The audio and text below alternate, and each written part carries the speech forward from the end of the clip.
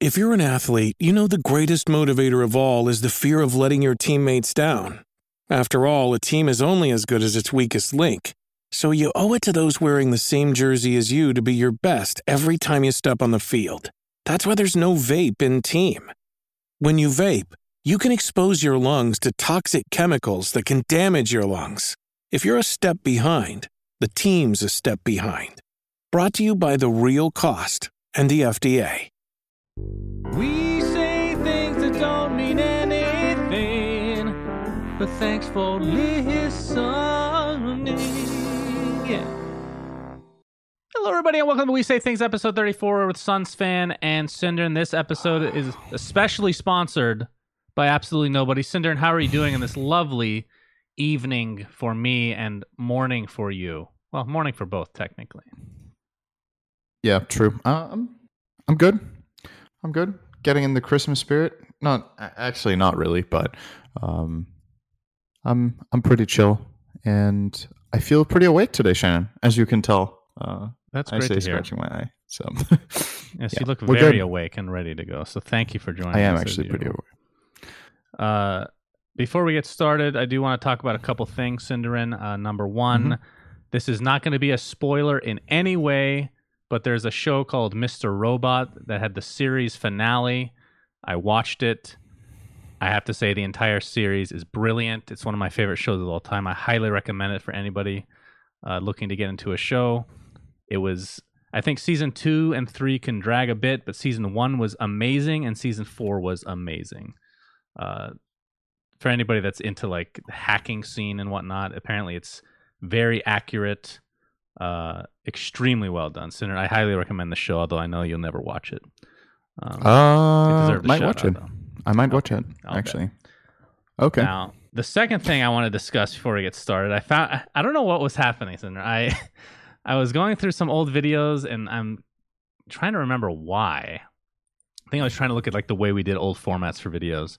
So, if you guys don't know, we used to do this video on Dota Cinema way back in the day that would essentially take Cyborg Matt's blog and make it a video. So I used to have this thing where Dota would get updated every week, and it would be like substantial things put into the game, like cosmetics or whatever the case may be. And we would just make a video out of that. And we would occasionally have guests.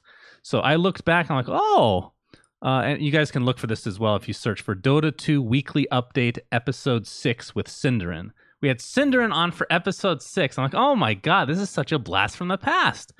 So I click on it.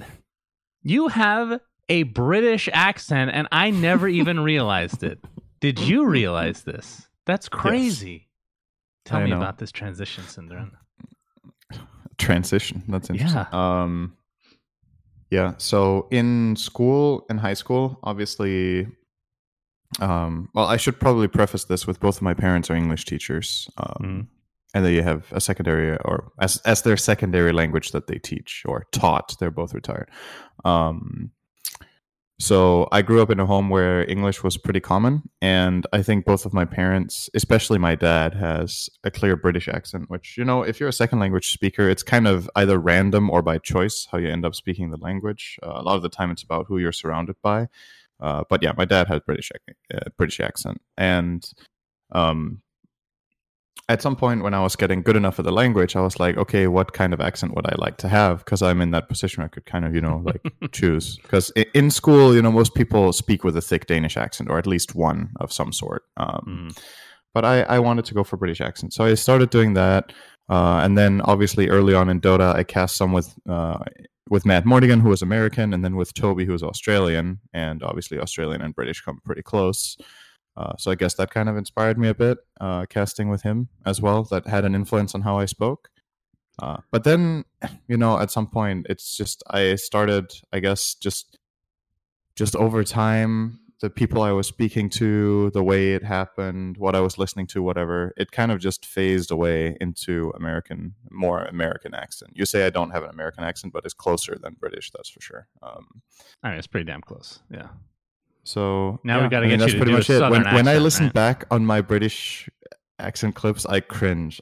I think it sounds awful because it sounds forced. Like, it doesn't sound natural. It's not at the same like naturalness level as it is now. So it's kind of like, it sounds like I'm really trying to speak British instead of just speaking British. In another 5 years, when you have a deep Southern accent, you're going to look back at your current videos and cringe just as much. Cinder. It's just. I don't really have a doubt in my mind that if I were to live in the UK for 2 years, I would get a British accent just there. Maybe not even 2 years, maybe just 1 year.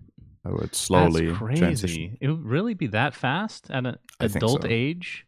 Because Yeah, I told I you think this. so. We talked about I lived in Cyprus for 6 months as in first grade, and I came out with a British accent temporarily, but it didn't last Right. long. But if I moved to the UK, I wouldn't pick up I don't think I would any kind of a British It's hard accent. to say. It really is about who you surround yourself with, right? Like if everybody you speak to every day speaks British, it'll slowly get Speak to that you. British. Just Yeah. ingrain it inside me. All right. Well, thank you for that, Senator. The thing that it didn't weird me out. It shocked me. I don't even remember you having a British accent. You know, like I mean, at the I didn't time think your it was voice changed at all. At the time, that's the thing, right? At the time, that was what it was, so it wasn't weird for anybody. And then It was if a it's slow a gradual transition. change over months, then people don't notice. Like it's not like I went from one day you spoke British to the next day you spoke American. That's amazing. True. You know? But yeah, it just That's pretty cool. happens over time. But yeah, Okay. it's kind of funny.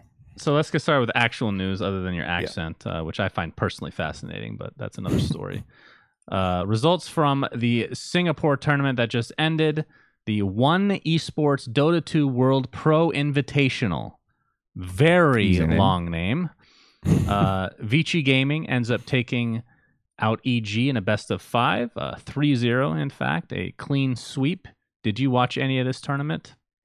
I watched some games. I would say that most of my feelings of the patch were pretty accurate. Like the way the game is played is a lot around having strong laning into mid-game team fights, and then most of the games don't go late. I don't know if any game reached 70 minutes in this tournament. I don't think so.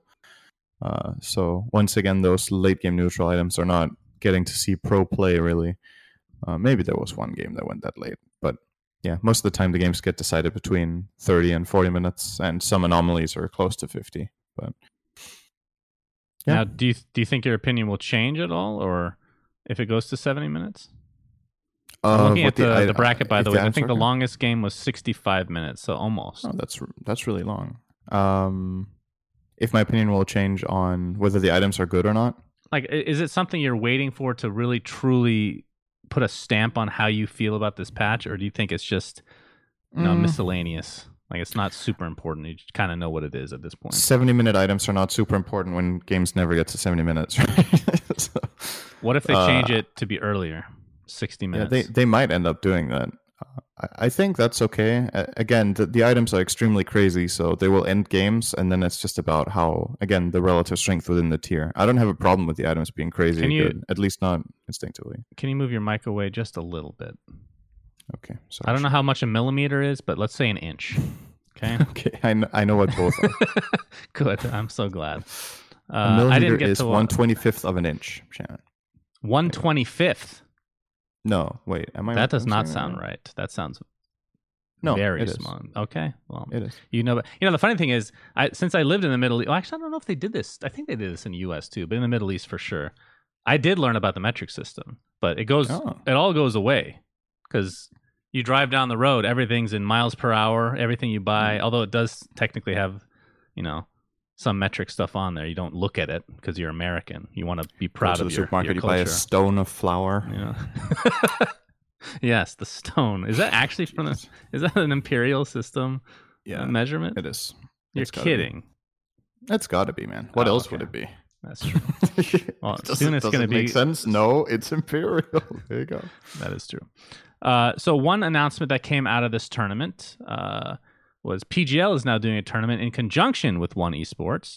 And I'm going to read the tweet. In partnership with PGL, we're extremely excited to announce the One Esports Singapore Major taking place in Singapore on June 20th to 28th of 2020, of course, at the Singapore Indoor Stadium. The Singapore Major will be the last major before TI-10. That sounds very cool. I think, what tournament? I think it was Nanyang that I had a chance to go to when we owned the team. And I ended up not doing it I'm trying to remember. I just didn't want to travel because I'd just been traveling so much. And I fully regret it. I've been to Singapore like as a kid, but it's one of the coolest places to visit. And I'm excited about this. I've never. What? Been. You're kidding? Yeah. I've never been to Singapore. No, really? I'm not kidding. There's been very few Dota 2 events there, and I haven't been to any of the ones that were. So wow. By the way, let's just quickly round out the tournament now that you said that, because the production of this tournament, seeing that PGL is going to be doing another one, you could consider this kind of a test run for the major then. The production of this tournament was really good. It got a lot of praise. Obviously, PGL are massively experienced, but supposedly everything ran very smoothly. I haven't heard any complaints from players or anything, so I think this could be a really good last major of the season that we get there. And to finally just round out the teams, you said Vici beat Evil Geniuses in the finals. That was pretty lopsided. The games were relatively close for the most part, but Vici still won all of them. Not the third game was not close, I think, but the first two. Big things to talk about in this tournament very quickly as far as results go. Team Liquid went 10-0 in the recent major qualifiers. They didn't lose a single game, but they got last at this LAN. So I think that was very surprising to people because they looked super hot going in. TNC, the last major winners, end up getting 7th, 8th. And then powerhouse name LGD, that most people probably know for their very high TI finishes in the last 2 years, end up getting 9th, 10th. So they're still struggling to get a grasp on the patch. And then positive surprises, Gambit and Alliance getting top 4. Gambit getting 3rd.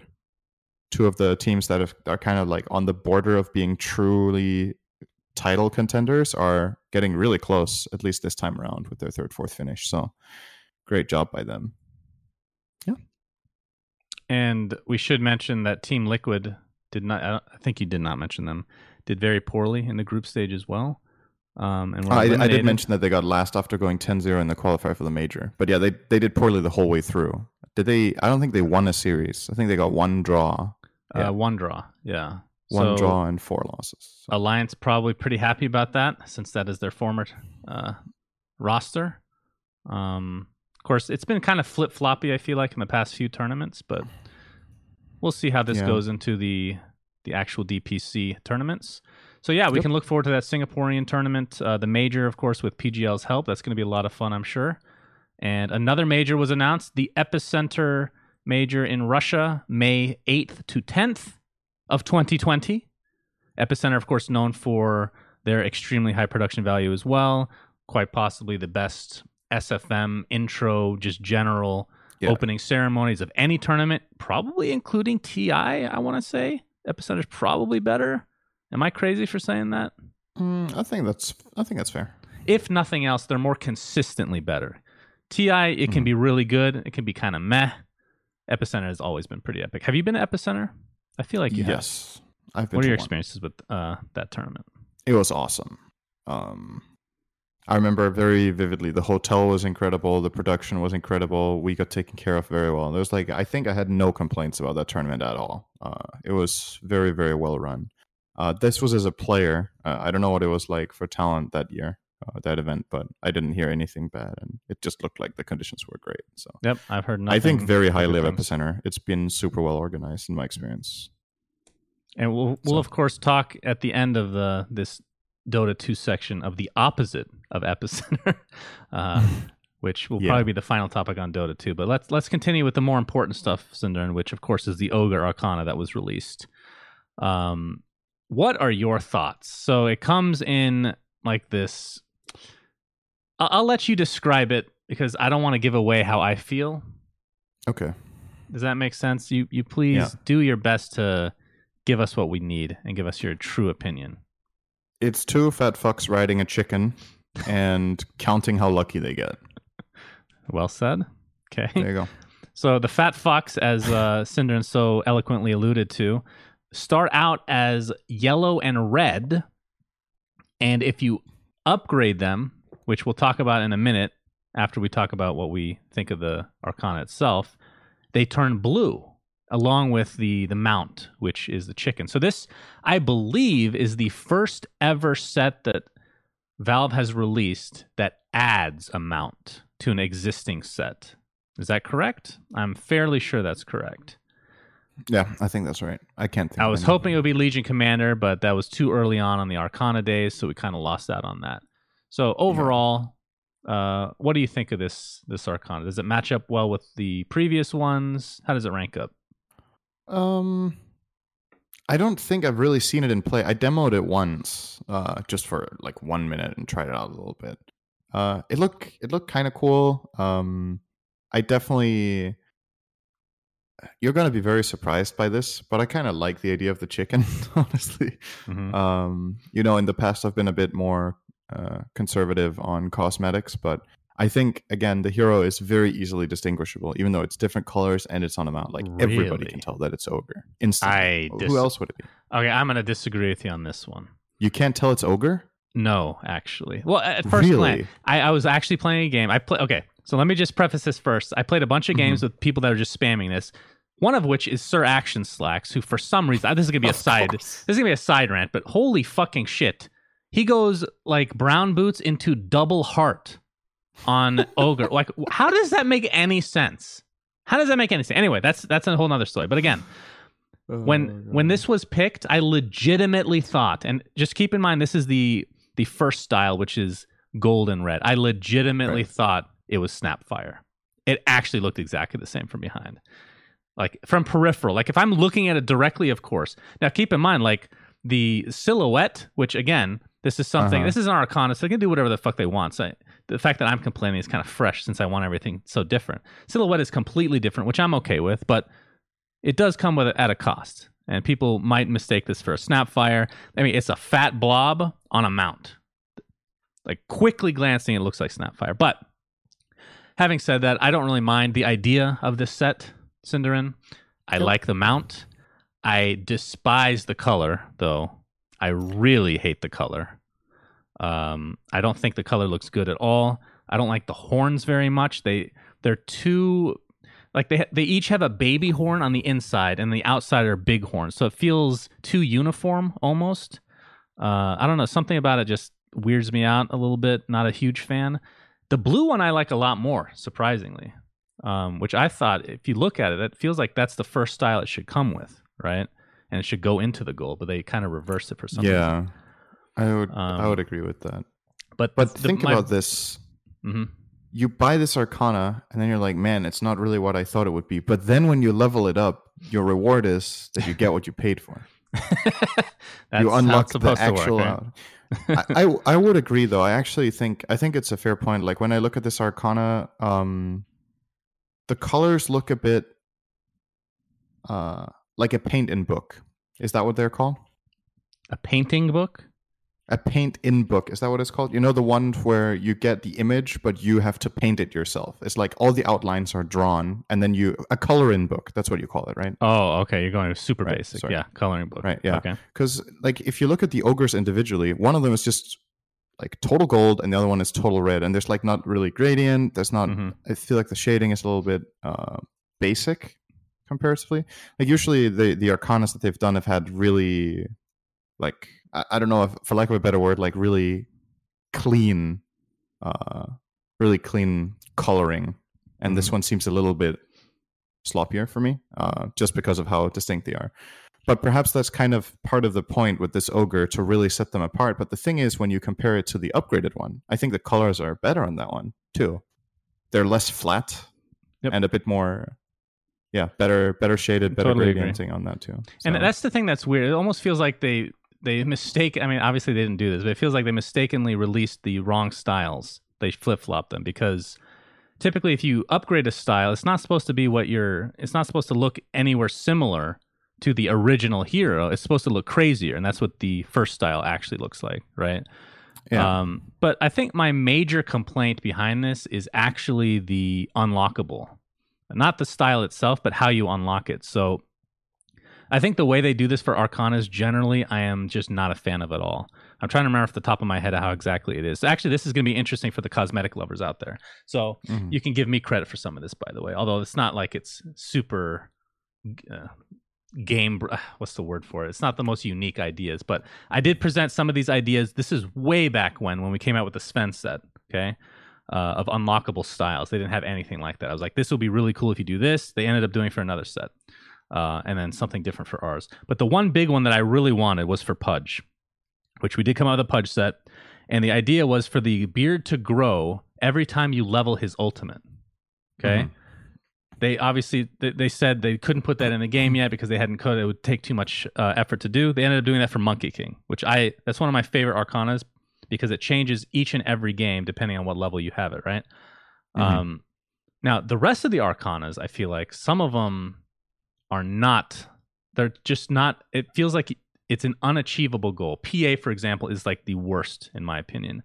So you get this thing, and during the first X amount of weeks that you can get it, it provides you a certain, like more wins than you should be getting. So essentially, you need to get 100 wins on PA to unlock the third or fourth style, whatever the highest is.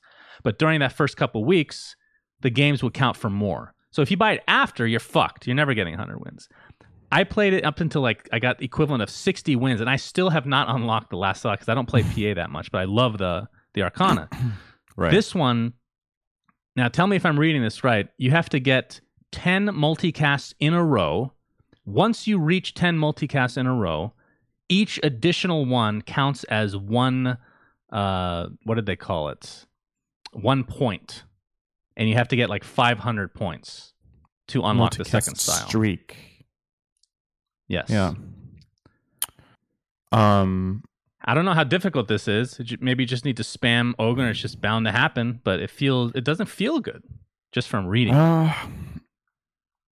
Yeah, the thing about this goal, perhaps, compared to, correct me if I'm wrong, the PA one, the way you got 3 points on the PA one was by completing your contract and winning the game, right? Yeah. And your contract was that the Oracle at the start of the game told you need to kill this enemy hero once, right? Was that what it was? I'm trying to remember. Part of it, I think there were different like types of contracts. Yeah, it was very... Okay. It was kind of, you had to win though, regardless. And by the way, Pudge is probably the worst one. You have to win 20 or something games against a Rubik. Like, you can't control when the enemies have a Rubik. It's so dumb. Like, you're paying $40 for this, by the way. $40. And you can't unlock the second style easily.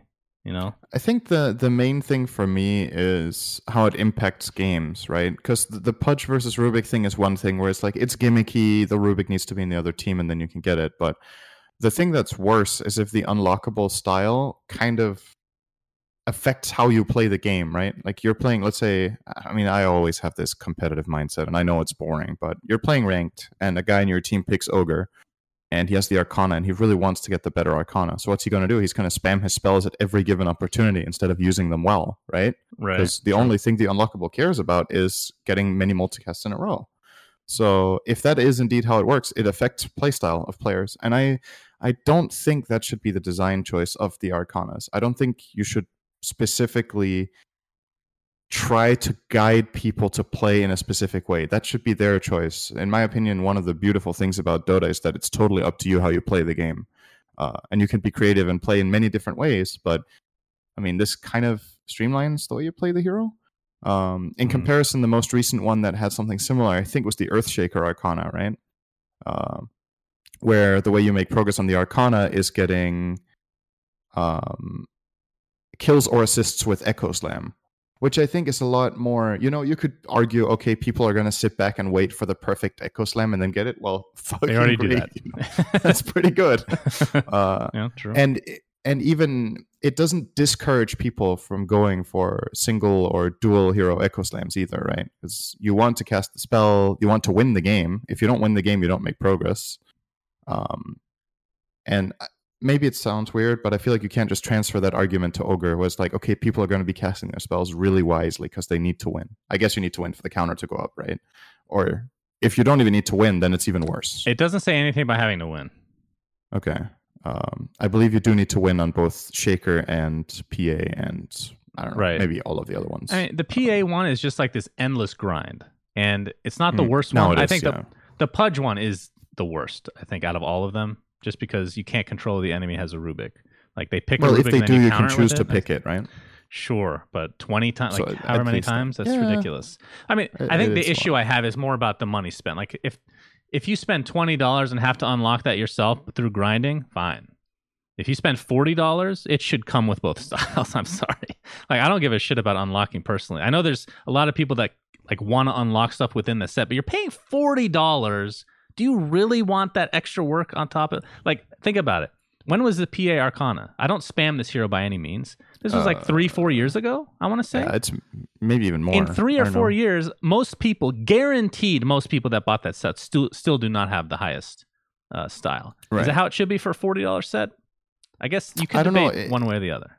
Yeah, it's like debatable because if it's hard to achieve, then there's prestige connected with it, and it's on an Arcana, and then it's like really cool and really prestigious to have it, right?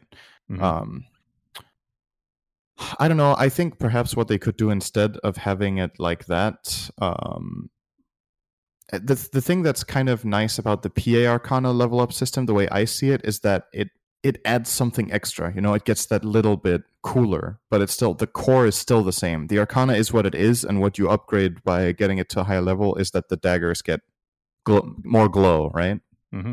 Whereas for Ogre, the entire layout of the hero just looks different. It's the same mount and the same hero, but all the colors are different. I don't know if some of the animation colors get different. I would guess they do. So the progression system on the PA, when you buy the Arcana, you get the majority of the coolest look, and then you earn the last 10%. Mm-hmm. Whereas on Ogre, you buy the Arcana, and then depending on which style you like the most, you know, you earn 50%. So perhaps what you could do is, like you said, maybe it could come with both styles, let the player choose, and then what you level up by getting enough multicasts is that your weapon glows. Then there's your prestige, right? Yeah. Then you have this little thing that makes you stand out to people that know you. It's kind of like wearing really fashionable clothes in public where most people don't know, but the right people know. They know that that's Gucci, right? So, I don't know. Okay, maybe that's an interesting maybe you could do it like analogy. that with Ogre. Now, I don't know. Will you buy the Ogre Arcana? Like, are you an Ogre player at all? I have never bought an Arcana, Shannon.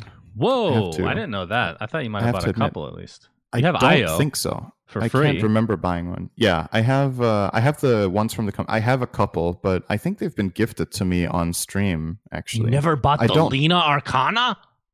I don't recall buying an Arcana. I feel like I bought I can't remember. Maybe half of them. But I'm not sure. Maybe not even that. Like, for Legion me, I bought, I thought that was a good one.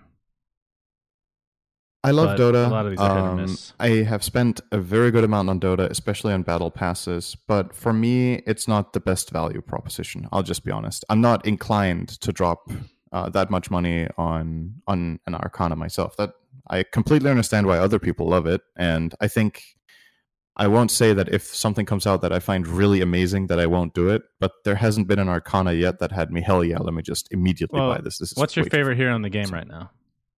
Or of all time? Right now, probably Winter Wyvern, I think. So if they came out with a Winter Wyvern Arcana that turned her into a pterodactyl, would you buy it? Something terrible now. Pterodactyl. Like, no. It's a dinosaur instead of a wyvern. Would you buy it? If it looked cool, obviously. It's possible. I think perhaps it's also a little bit about timing and luck. Like a lot of the heroes that have got an Arcana are not heroes that I maybe play that much or care that much about. But Ogre is actually one of my all-time favorites that I used to play a lot, even in competitive.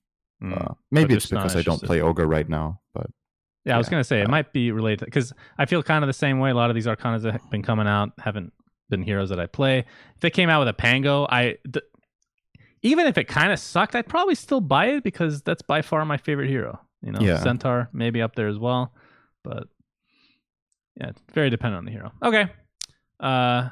Interesting, though. We kind of agree that neither of us are in love with it, but it's not like the worst thing ever. Progression of it, not so great. Yeah, I think so. In addition to the Arcana, a treasure came out, the Frostivus 2019 treasure, in fact. It came with, I believe, 9 guaranteed sets and 2 rares. Right. Just talk to me about things that maybe catch your eye. Other than the rares, we'll get to those on their own, Sindarin. Oh man, I love looking at how gradually sets, like none of these sets would have made it into the game 5 years ago. Literally zero. Of course. Well, that's not true. Marana would have. Perhaps the Marana could have made it, yeah. But things that stand out. Treant is a tree. With more of a tree. Christmas tree, kind of. He's a tree with a tree and an owl on top. It's actually a kind of funny set. Yeah. Alchemist is a Viking. Pretty weird. Or, well, a pretend Viking. He has horns on the helmet. Shannon, did you know that depiction is incorrect? Who cares? It looks cooler. The Vikings did not have horns on their helmets. Nobody cares about history. This is your education for today. It did not have. Today I learned. They got depicted that way because then they looked scarier. Depicted by who? Who created that image? I don't know. It was them. They knew did it looked cool. They just couldn't. They didn't have the technology to build it. Okay, they just wanted to. Leshrac is a reindeer. Sven is Arthas. I don't know what's going on there. A lot of people complain about Sven. Yeah, I think out of the non-rares in this chest, I think the sets I like the most are probably AA, who gets like a robe, which I think kind of fits the hero. Actually, I'm surprised that. Yeah. I think that looks great on the hero. Maybe lore-wise it makes sense too. The issue with the hood, I mean, first of all, hood makes everybody in this game look better. That's something workshop artists know about. They've known about for literally like 8 years now. It's just, oh, you can't think of an idea? Put a hood on the hero and it looks cooler. This is definitely the case for A. But the problem is, Synderen, the Immortal is that same slot. So you can't use the Immortal with the hood. So now there's like this weird, should I just not get the cool effect and just make myself look cool? Most people would choose the effect because it's more noticeable than, like, if you're playing with this hooded AA, it's harder for other people to notice it. And that's what really is the reason for buying these sets in general for most people. What else? Right. I think out of all of the non-rares, the AA one is the only one that I really like. Okay. Second place probably goes shared between Treant and Dark Willow. And then third place is maybe Leshrac. The thing about this Lesh set is it actually, the colors, I like the gold with the blue. I think that's a really good color match in general. I like gold with red and I like gold with blue in sets. It just looks nice. But it's also a bit weird at the same time. I don't know. Bit hard to explain. It feels weird to see Leshrac with this kind of an outfit, but at the same time, it really makes sense for the hero. So maybe I'm slowly changing my mind. Maybe he's actually on par with the other two, with Treant and Willow. Okay. The Sven one I probably like the least. Wow. Not really that big a fan of the Bane one either. But I'm looking at a screenshot with it from the side, so maybe I don't think Bane has one good set. I don't think it exists right now. He might have the worst. There's nothing for Bane that I really like. That's really cool. I actually looked in my armor the other day before this set. I literally did not have one Bane set because I was never bought. Oh, wow. And I open every chest for videos, so I don't know what the fuck happened there. But yeah, the chest. Is it I don't remember what. I mean, keep in mind that this treasure. Again, we'll get to the very rare and the extremely rare, but these are rare sets, which is a lower rarity than we've been used to seeing. We've been seeing mythicals at the very least, and obviously a lot of immortals that have just been spamming the market thanks to TI.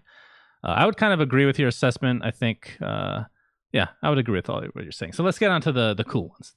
The very rare is an Ursa set, and the extremely rare is a tiny set, which are rare in themselves. Rare is a Spirit Breaker. It's a Spirit Breaker set. The very okay, rare. Sorry, the Ursa, aka Spirit Breaker set, and the tiny actual Christmas tree set. Yeah. What do you think of these? I don't know. I kind of can't believe I'm saying this, but I love the tiny set. Yes, come to the dark side. Yeah, that's a real character development right now, right there. Like 3 years ago, we were like, a Christmas tree, really? Remember when everyone railed me back in the day, Synderen? Look at where we are now. Honestly, yeah, we've kind of just been desensitized. This is how a lot of politics work. You just expose people to gradually worse things, and eventually they're like, "Oh, I guess it's okay," you know. Yeah.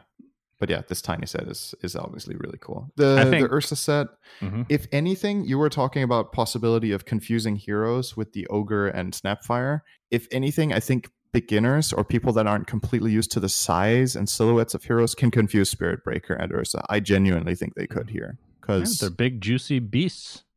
Yeah, and Ursa got these like horns, right? In the set. It kind of looks like Spirit Breaker's horns too. The color scheme, everything about it. But if you ignore the fact that it kind of looks like Spirit Breaker, it is also on theme. It's pretty cool. I think this is a cool way of making Ursa into some sort of wintry kind of theme. Although for me, the horns feel out of place a bit. It's like you have this whole crystalline, or whatever you want to call it, crystallized out exterior with all of the frosty shoulders, the frosty bracers, the claws that are shining and ice basically. And then there's these like wooden horns that they kind of look glued on in a way. They don't look as integrated. Okay. If you compare it to the Very Leshrac cheaply set, made. right? If you compare it to the Leshrac set, who also has these like antlers, the reason they feel more natural for me on that set is that there is a continuity between those antlers and the rest of the body, right? Because he has gold in other pieces of the... Pretty much every single piece of the set has some sort of gold. Not necessarily a lot, but it's just present. On Ursa, this is the only place this color is. And No, that's not true. He has 2 feathers on his bracer area. they're not the same color, but yeah, Very a similar. bit. I mean, it's a little bit of a stretch. It's the to an lighting, extent. you know. Yeah. Well, Yeah, it's like the lighting and the shading of it. It to me that is a little bit off, but I love the rest of it. So now, is he holding a stout shield or a PMS? Both I think of that's which a poor man's shield. is a poor man's shield. I love think this so. set. Or maybe it's neither. Actually, I'm not a big Ursa player. First of all, I didn't get either of these in my Mm-hmm. openings, but Nikki actually got 2 Ursas and a tiny, and she gifted me one of each. The Wait, Ursa from set how is many cool. chests? I thought she only opened 9, but she opened like 18, so she bought every That is set still twice. absurdly good. I looked Wow. at the odds; they weren't that crazy actually, because Oh, really? I think Oh. the escalating nature of rares, since this is a lower quality, I guess you could say rarity than we're used to. Perhaps the odds are a bit different. I didn't actually compare and contrast, but Ursa set I think is very good, and the tiny set, goddamn, I love tiny sets, and I for one am not a fan. Was never a fan of the one that they came out with during TI. In fact, I hated it. I really hated that set. This one will completely replace it for me. And it was a lot of fun to whack people in the face with a Christmas tree, not going to lie. Does it make a sound when you hit them? It's the same sound effects and everything, Okay. as far as I can tell. Would you like it more or less if it made a rattling sound of I would love it. I the would, lights because it would on the tree annoy smacking? it would annoy the enemies. That would make it so much better. Speaking of sound Oh my effects, though, goodness. this wasn't on the agenda, but did you notice they changed the auto attack sound of Void Spirit? Have you noticed Yes. that at all? What are your thoughts? I was told by a friend that Mm-hmm. the auto attack was equivalent to Legion Commanders or something like that before. It was a placeholder. It shared with someone. I don't remember. I don't think it was Legion, but it shared with someone. Maybe Okay. it was Legion. So what do you think of the new effect? What's the right word for this? It's a bit too soft, I think. Soft. It's a bit soft and it's a bit Star Warsy. And I know he's like a void spirit, so he's kind of from, like the... I was going to say the nether regions. That's something else. He's from my so- anus. Yeah, exactly. Now he's from the void, so I get that you want that kind of magical touch to it, but it doesn't sound like a blade swinging. It sounds like help me out here. You know exactly what I mean, I'm sure. No, not at all. That is not the sound that it makes when a blade hits against armor. But it's a or blade of against skin or energy. whatever. It's a blade of energy. Sure. It is I know, basically I get that. It but is a it's- saber, but Yeah. in a different form, right? At least Yeah. that's the way that I look at it. I don't know. It's probably one of my least favorite attack sounds in the game. It's just Wow. a little muted. It's not. So here's the it's thing. at least distinct, which is good. It's unique. I was going to so say it's the very exact clear, same thing. Very unique, which is why I like it. But It reminds me. I know it's maybe not as satisfying for some people, but it reminds me, even though I know they're quite different, it reminds me of Anti-Mage's attack for some reason. I think that's a totally different category. It's for me, the reason that it reminds me of that is because both of those auto attack sounds are so unique.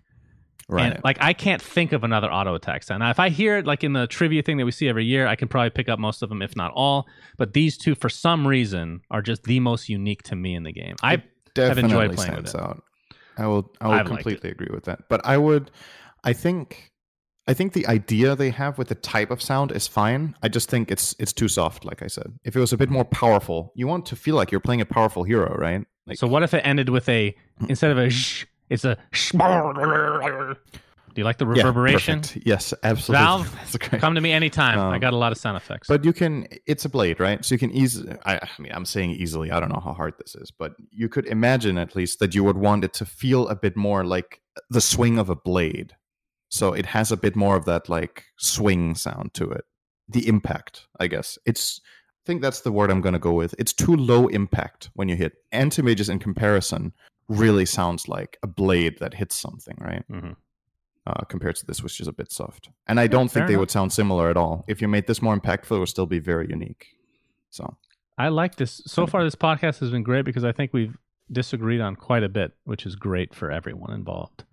Because I play a lot of Void Spirit, Cinderin, and it's been satisfying for me personally. Do you like... So did it not stand out?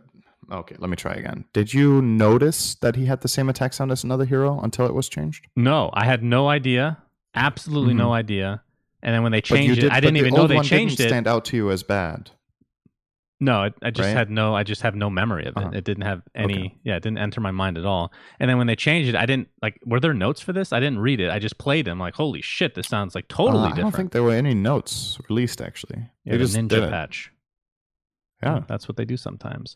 Something else Valve did recently. They tweeted out, I quote, "Make sure to have some free time in your calendar next August. The international main event will run on August 18th to 23rd. This is a record.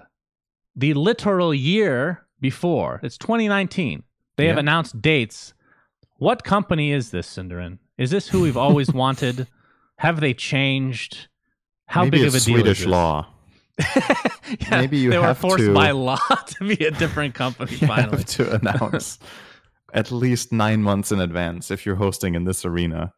I don't know. It's obviously it's good in every way, right? It gives people a chance to plan holidays. It gives people a chance to book flights. It gives people a chance to coordinate with friends. Just more time for big events like this is really good. So. And the other thing is they announced the number of days, which is the exact same as always. So we would have to assume that they're not making any format changes. It's 6 days again for the main event. So probably we're going to do the group stages into a main event with 16 teams playing and not 18, which was a possibility, right? The last 2 TIs, we've had 18 teams and 2 of them get knocked out of a group each. I think it'll be the same again this year. Based on excited. This, they could change the schedule somehow. Not much else to add other than the fact that this is amazing for the scene. This makes such a huge difference for, well, number one, people traveling and wanting to attend the event. People wanting to even just take time off to watch from home. I know there's plenty of people that do that. And of course, for tournament organizers that want to create third-party tournaments after TI, they actually know the dates. This is... You can plan an entire year ahead now. Like, this is going to make such a huge difference. People don't realize a lot of the nuances that go into like tournament organizing, but this does help quite a bit. The thing that you probably can't help think about, or well, I can't, but maybe that's just because I'm a very negative person. I'm not, but you know, is does this help or disincentivize scalping, or does it not make a difference? What do you think? I don't think it makes a difference. I mean, because if people know further in advance and they really plan and they mark it down and they're there and they're built up in hype, are they more likely to be there F5ing and trying to get a ticket? Or because there's so much time in advance, the demand will be higher than ever and the scalpers will have even more of a market? That's okay. I think if anything, it would help the scalpers themselves. Okay. Because then you have people that have already bought tickets to go to Sweden. Right. That don't have actual TI tickets yet. That's the only scenario that would make sense. That I mean, it's just like any traditional sport. Like you have the schedule way in advance, and you will have scalpers. It's I don't know how do you even combat that. I have no idea. Do you think Valve should do something about it? Because everybody every year is like, man, Valve, you should have chosen a different ticketing service, or man, this is so stupid. Scalpers are getting the tickets, and it's like, well, it's easier said than done. But if you announce it this far in advance, is there something you could think of that Valve could do to give a higher chance that people get a ticket? Like, for example, let's say just an idea off the top of my head, which could maybe be super bad because it could be forged. But imagine that because you have 8 months notice, you plan your trip, you can email at Dota 2 Valve email. You could email with your hotel booking and your travel booking and a confirmation of all of it, and then you can request a ticket. So kind of like a pre-sale where from this month to this month you can do that, because then scalpers will have to sell the whole package, right? They will have to sell the hotel, the flight, right, and the ticket. Then do you think something like that could work? It sounds like a lot of extra work. It's a lot of extra work. Do you think that is worth it for the sake of the tournament, for ticket holders being to reward people that basically plan and not risk screwing them over. Right. So who are these scalpers? I don't know how to answer your question, by the way. I don't know if that's like the end result is great, but I don't know if it's technically worth it. That sounds like a lot of resources that have to be put into something like that. It is. What if you tie in, if you buy a ticket, you have to have X amount of hours in Dota? Oh, I don't like that one. So it disincentivizes new people from coming. Right. But it also who's scalping? I could be wrong. I'm just thinking of like scalpers. They're not even, they don't even play Dota. They're just trying to make money. Technically, they could be playing Dota as well. I don't know. I don't think that's the cutoff then, though. Because maybe they need to own a Steam account. I really don't think you should disincentivize, new fans that are just like, wow, Dota is actually really fun. I started playing a month ago, and especially I live in Sweden. I would love to go to TI. Especially if it's in a new country. That's the big thing. It's like, I feel like that's a really dangerous dangerous precedent to set. So I would not agree with that solution. And I also don't know, like you said, we don't know anything about the scalpers. They could have 10,000 hours in Dota and just be looking to make a lot of money, right? Like, yeah, the pro players think that don't about it. make The more you know Dota, event, the better you know the market, selling. right? So, yeah. I'm not completely sure what you could do. I think something Valve did last year was they did some sort of pre-order thing where if you had, was it the compendium? There was something this year. They tried to do something for TI9. Okay. Where you got some sort of pre-sale thing based on something. I don't remember exactly what it was, but there was something this time. So I think they are trying to come up with solutions where they reward people that kind of, are more invested and guaranteed to actually want to go instead of just sell the tickets on. But yeah, it's a tricky situation. I mean, if traditional sports can't do anything about it, exactly. That's the other thing, right? People are complaining about this, but it's everywhere. It's in concerts, it's in sports, and it's everywhere. It's not a good argument. Just be like, oh, well, the others can't fix it, so it's unfixable. But it kind of shows the magnitude of the problem that concerts and traditional sports, which have been running for way longer than esports, are still struggling with this. I mean, I just went to a Suns game literally yesterday, or was it 2 days ago, whenever it was, and there were scalpers. And they seem so sketchy. Like, how would you ever go up to a scalper to buy a ticket? Like, maybe the only thing I can think of is if it's like a super prestigious event, like it's the grand finals of something, and you just couldn't get tickets. But for a Suns game, nobody's going to that. Come on, it makes no sense. You're doing well this season. No, not anymore. We've lost a lot. We shit the bed. That's why I haven't been talking about that. I'm too depressed. Anywho, I see. Last topic of Dota 2 before we move on to our final thing. This was out of left field because I had no idea they were actually going towards this, but Valve apparently will be suing or has sued, I don't know which one, GESC, the tournament organizer that owes over $750,000 to both players and talent, and I'm sure production as well. Everybody, I don't think anybody's gotten paid for that. This is over 2 tournaments, both DPC events. Both prevented my captain's draft from being in an actual good time zone or timetable. Thank you for that, by the way. A little extra fuck. Thank you, GESC, you piles of human garbage. Instead of, well, whatever. I'm not going to rant anymore. This is quite a while ago. What can be done here? Like, I love the idea of this, but we're talking about suing a company from another country. I don't know. I'm not going to pretend to know the details behind this, Synderen. Mm-hmm. It just, even though I like this, I still cannot see them getting this money.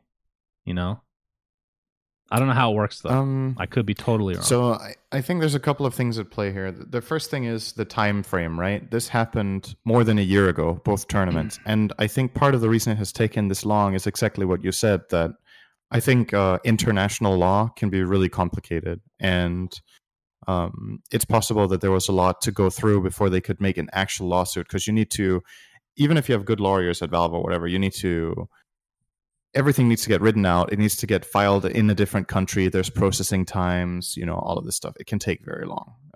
So honestly, I don't know if this is slow or fast. I couldn't tell you, but I think it's understandable that it took long to get the lawsuit running.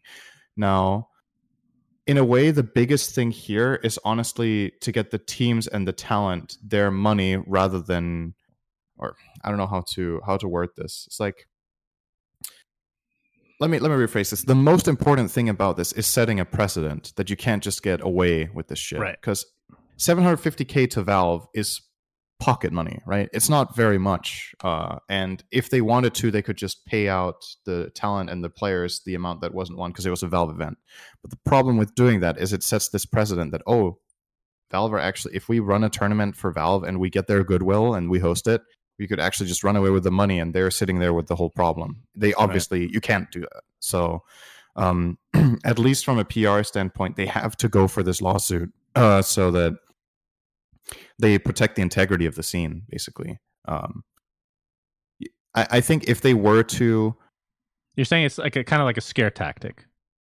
To an extent, I think there's two possible outcomes here. One is that they somehow get the money, and if they do, it will obviously go to paying the people that are owed, which is teams and talent and whatnot.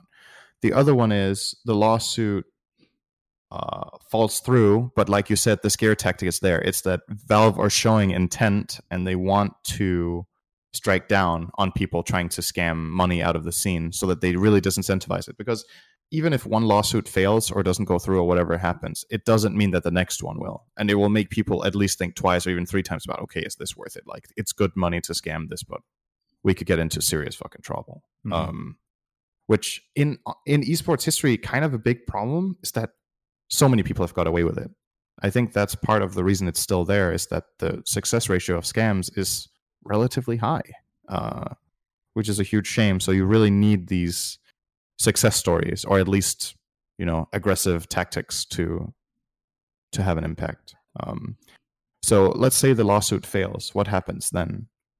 Do Valve pay the talent and the teams so that, because they did the work, it was a Valve event, they're owed. If they lose the lawsuit, it's like, I'm not going to tell you to tell me what they should do, but I think there's a possibility that if this somehow fails, Valve will pay the bill and be like, okay, this was an event, it was a learning experience. And so from my understanding, because we did run a minor, and I had to sign a lot of paperwork as the organizer for Valve. Now, that's just a contract between the organizer and Valve. So let's say I never paid anything. They'd obviously come after me, which would be a lot easier for them since I am in the US. Now, from a talent side or a team perspective, they're not signing any contracts typically for tournaments. They just say, okay, we'll agree. It varies.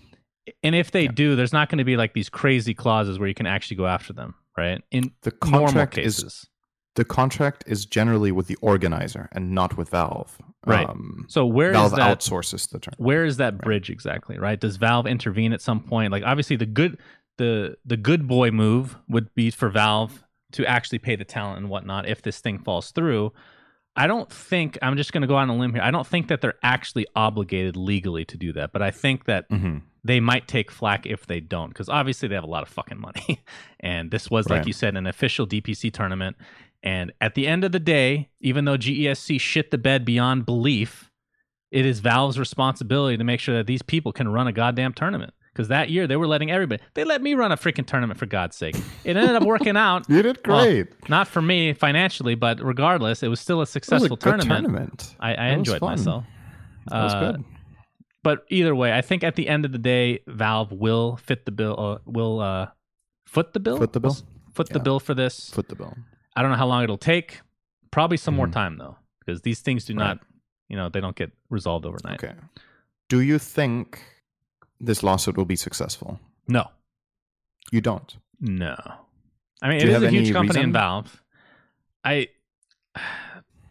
No, I have zero reason. I have zero knowledge of any of this stuff regarding international law and whatnot. I think if Valve has maybe... What would be a good... Like from this would be a Singapore thing, right? Let's forget about GESC, because let's just assume they could never pay this back. So does that mean the Singaporean government has to pay? Like, at what point does this go to? I don't know the extension of this. I don't know how the law works. If it gets to that point, Singapore government versus Valve, Singapore's like, who gives a shit? Just don't have another tournament here. We don't care. I don't know what their perspective is. I have no idea. Well, they're hosting one esports. Yep, for now. So my guess, again, not educated on this at all. Usually if I'm not educated, I won't tell anybody and just pretend to know. I am not educated in this at all, Synderen.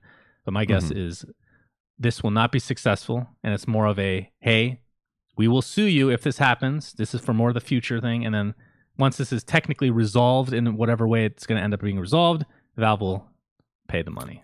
Has it been announced what they sued him for? Like, not category, but amount.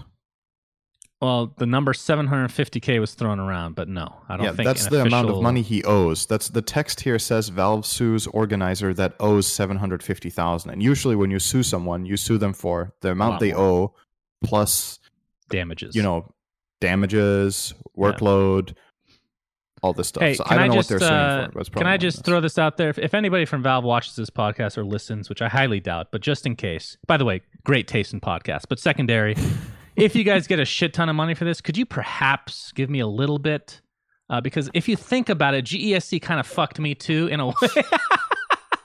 Just saying, just throwing it out there. You never know these things. If you're watching this podcast, please don't fucking sue us. Yes, don't sue me for coming up with all the amazing ideas for Arcanas. Okay, moving on, Cinderin. Right. That is the end of our Dota section. I want to talk about one more thing before we wrap up the episode. Okay. What do you do for the holidays? Do you do anything special? Do you have traditions? Take me through your every year rituals, if anything. So when you say you mean me individually, not Denmark, right? Yes, you. Okay. So Christmas or New Year's, all of it, whatever. Yeah. So Hanukkah. Historically, basically, more or less every Christmas, with very few exceptions, I've been at my parents' place on Christmas Eve, which in Denmark, that is the big Christmas day. The primary Christmas day in Denmark is the 24th of December, is Christmas in Denmark. That is when you generally have the best food. It's when you share gifts. It's when you have family over. You generally also have that on the Christmas days. But I know in the US, Christmas Day is the big day, right? That's where you do the big stuff, right? Mm-hmm. That's the family day. So for us, it's different. It's the 24th. Almost every year, I've spent it with my parents. It's always just been, we have a very small family. It's been me, my parents, and my brother. And then obviously my girlfriend has been there a couple of times too for Christmas now. But yeah, it's a small gathering. Generally what we do, we have good food. It's also my birthday. So the day's a little bit special for that reason, because we're also celebrating my birthday. So we have birthday cake in the afternoon. Hold on a second. The 24th is your birthday? Yes. Wow, this is not on my calendar. I can't believe I'm putting it in my calendar right now. Continue. Right. So generally my parents are also getting pretty old, but that's beside the point. Generally when we visit my parents, it's a lot about food and a lot about chill. So we get a lot of good food, both the birthday food and the Christmas food. And then I get birthday gifts early on in the day, because then that's my birthday. And then the evening is reserved for Christmas, where we will exchange Christmas presents. Okay. So that's what we do. We're not a religious family. I am not a religious person, and I don't think anybody in my family, at least not my immediate family, really is religious. So all of the Christian, what's the word for that? The way it relates to Christianity is not something we care that much about, but we still celebrate it as a holiday. And one of the, I would say the most traditional thing we always do for Christmas is when we are at the Christmas tree in the evening, waiting to unwrap the gifts, we will always sing a couple of traditional Danish Christmas songs. Can you sing one of them for us? No, I do not want to, Shannon. Don't make me do Can you record it for us when it occurs this year? Absolutely and not. We can replace the intro.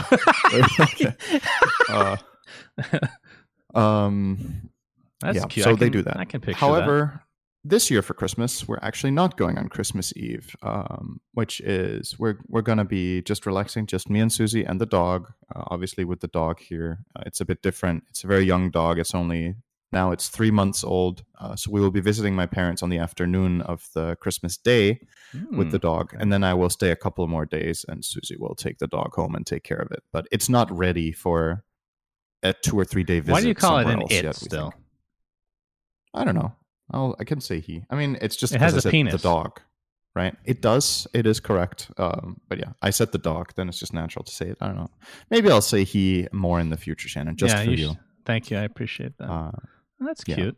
I like that's that. It. I mean, it's pretty calm, honestly. Yeah. It's a chill Christmas. That's great. I don't know. I never even talked to you about this stuff, actually. So it's fascinating to kind of. What about you? Little bit about you. Yeah, it's been kind of the same ritual for a long time now. Actually, I should rephrase my answer to you earlier. Some people do open Christmas gifts on the 24th in the U.S. I think it's depending on religion sometimes, or just how the family feels. My family has never been religious at all. Technically, my dad, when he was alive, he had to convert to Islam, actually, which is interesting, to marry my mom. But he was a Christian his whole life.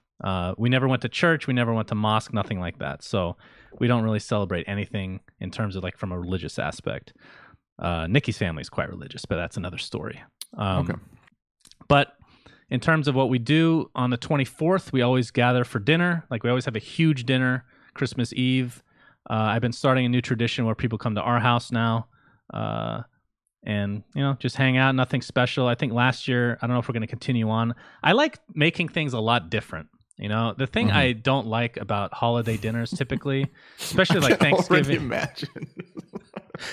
All right, tell me what you imagine, and I'll tell you how it differs from the truth. It's just, I like making things different. I just have this picture in my mind of people coming over for Christmas, and the whole decoration is just shit. Nikki takes care of all the decorations. I don't do jack. There's just poop everywhere. It's a different kind of Christmas this year at Shannon's. It's a shit Christmas.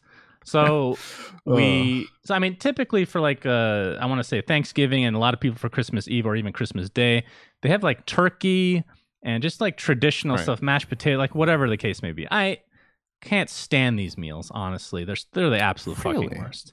I think turkey as a lunch meat is fine. I like turkey as a lunch meat, but as just like a big turkey, it is one of the most disgusting things you can consume as a meat. I'm not a fan. Too dry. Okay, I'm sorry for interrupting. Please do you think turkey is as an animal?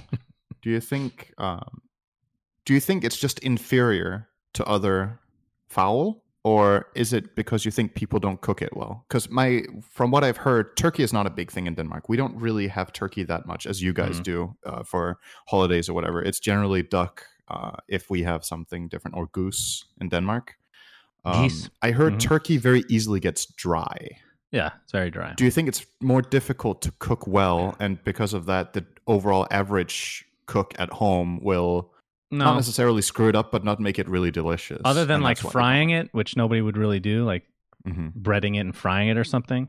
I don't think there's a good way to cook a turkey, because I've never had a good turkey. Now, again, I don't know the differences, and I'm uneducated on this, but lunch meat, turkey is my favorite lunch meat, actually. They don't taste nearly the same. In like sandwiches and stuff. Yeah, in like sandwiches. See, I just think it's inferior in every way. Yes. Anyway, continue on with the tradition, Sindren. So what we started doing last year, which I think we'll do again this year, is just a barbecue.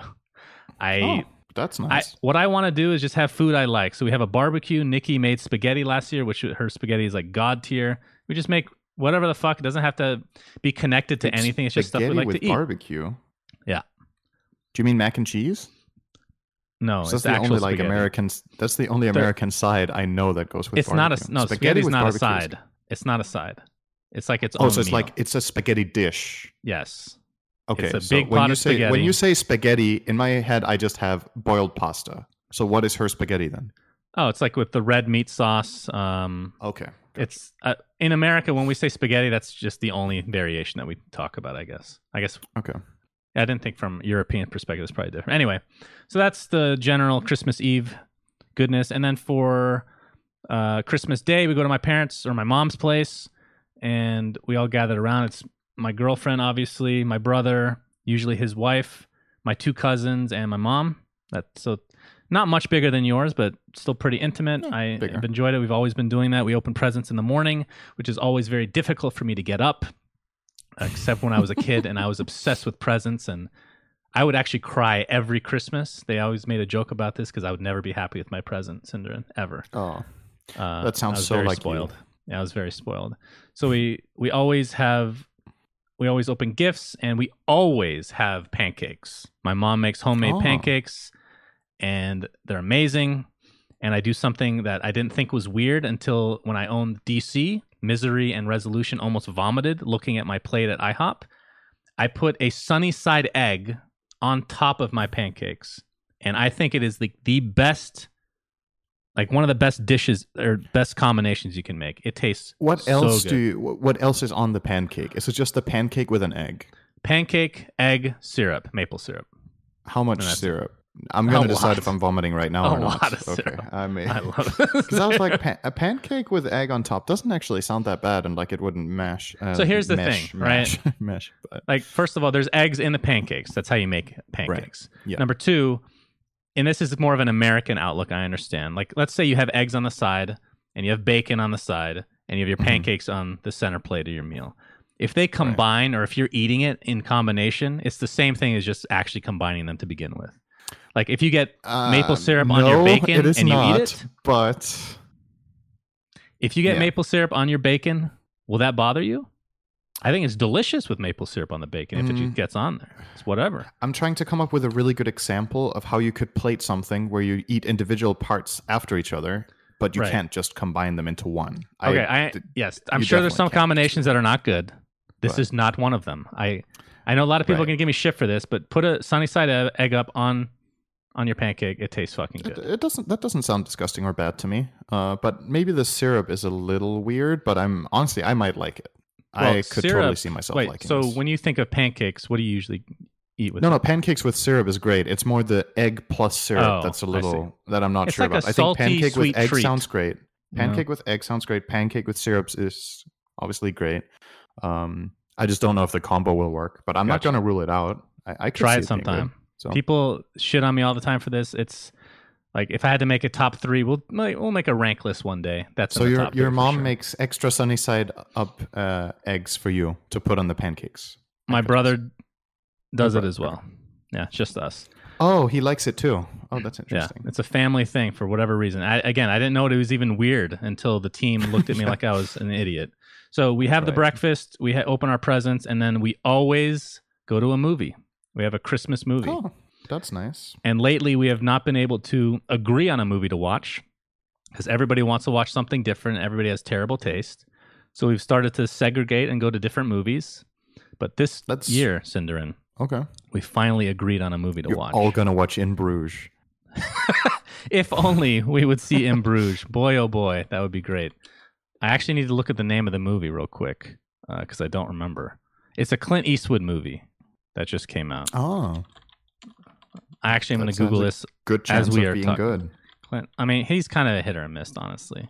Clint Eastwood chance, movies. I mean, he had some really good ones for sure. While you look this up, yes. Correct me if I'm wrong. Isn't there almost always a big movie being released on the 25th? Yes. Like every year. Yeah, and there is. That's the thing. Like everything is closed on Christmas pretty much, but the movies are not. A lot of people are going to the movies these days. I mean, it's obviously an incredible date for business, right? So it makes complete sense to do it. But yeah, that kind of spills over into Denmark as well. I think I'm trying to remember which movies in the past got released during Christmas. I seem to remember Lord of the Rings. All three came out between Christmas and New Year, I want to say. Maybe Harry Potter as well. The whole series, all of them. Star Wars generally has one between Christmas and New Year, yeah. So like all the really big fantasy stuff at least. I think Star Wars has come out like a few days before Christmas consistently. Right. But it's the same age. It just makes a lot of sense for that type of genre to come out at that time, right? Because that's the kind of movie that the whole family can watch. Yeah. It's like fantasy, it's somewhat kids friendly, not too heavy. You know, it's good for Christmas. I think. The movie is called Richard Jewell. It looks really good, so hopefully it is. Anywho, that is haven't the heard end. of it, haven't watched it. Watch the trailer, and then don't watch the movie. Now, speaking of that, Cinderin, have you watched In Bruges? Will you watch In Bruges? Yes. When? That is the really, really exciting thing about this. I love how much you enjoy teasing me. The suspense, you know? the suspense, Shannon. It's not. There's no suspense anymore. We're at this point. Look, when I watch it, you won't even care anymore. Which is both good and bad, because then I can say whatever I want about it. But at the same time, it's also a bit of a shame because you could have been excited. I could have been. I mean, if you don't like it, I'm going to rail you. Not in a sexual way, but I will make you a promise. So I never watch movies alone. Never. I actually cannot think, or not true, let me rephrase that. I never watch movies alone except when I'm on a flight. That is the only time I will watch a movie alone. Okay. So When I watch movies, if I go to the theater, it's with my girlfriend or with friends. If we watch stuff at home, like series or whatever, Netflix, we will watch it together. I don't watch stuff alone. But if I get on a flight that has In Bruges, I will watch it no matter what. No, alone. I told you. We talked about this. We talked about this. You can't watch it on a plane because they're going to cut everything that's good out of it. Please. If I don't get to watch it on a plane, I will watch it, but I will watch it with somebody else. I need to convince somebody to watch it with me. I just really don't watch movies alone. I just don't at home. I don't. Next event we're at, I don't. We're watching it together. I'm down. Sure. We'll tape live it. stream it and get sued. We will tape it, except we'll only show our hands. We're holding our hands together as we watch, so we don't get any copyright infringement. Sound good? Yeah. All right. Yeah, perfect. Well, thanks for watching, guys. Thanks for listening. I believe next week, the New Year. By the way, Merry Christmas to everybody. Happy Hanukkah, Happy Kwanzaa, whatever you guys celebrate, even if it's nothing. Happy everything. Happy whatever. And for Happy next times. week, I believe that we are recording a day earlier and actually releasing it a day earlier because I will be gone. So, yeah. Just right. So this episode, when is this episode going up? So, yeah, for those that don't know, this is pre-recorded, and we're releasing it on the usual schedule, which is Tuesday. So it is coming out on Christmas Eve. Okay. That's right. Christmas Eve and that special also, for everybody. now it also makes a little more sense to you guys that Shannon is not saying happy birthday to me after I literally told him it's my birthday on the 25th. Fuck! Damn, Happy birthday, Cinderin. Really Technically, it's the 23rd for us right now, right. and my calendar hasn't notified me that's the 24th yet for you. So you're going to have to wait for tomorrow. I'm not saying happy anything. Other than Merry Christmas and Happy New Year. It isn't everybody. the 24th for me. Why would it be the 24th for me? No, you mean saying that my birthday is the 24th? Yes. Right. Thank you for catching on. You know what? Don't watch In Bruges. You're not going to understand it. All right. Thanks for watching, everybody. I don't get complicated stuff. Till next time, Suns fan Cinderin signing out. Happy horse. We say things that don't mean anything, but thanks for listening. Yeah.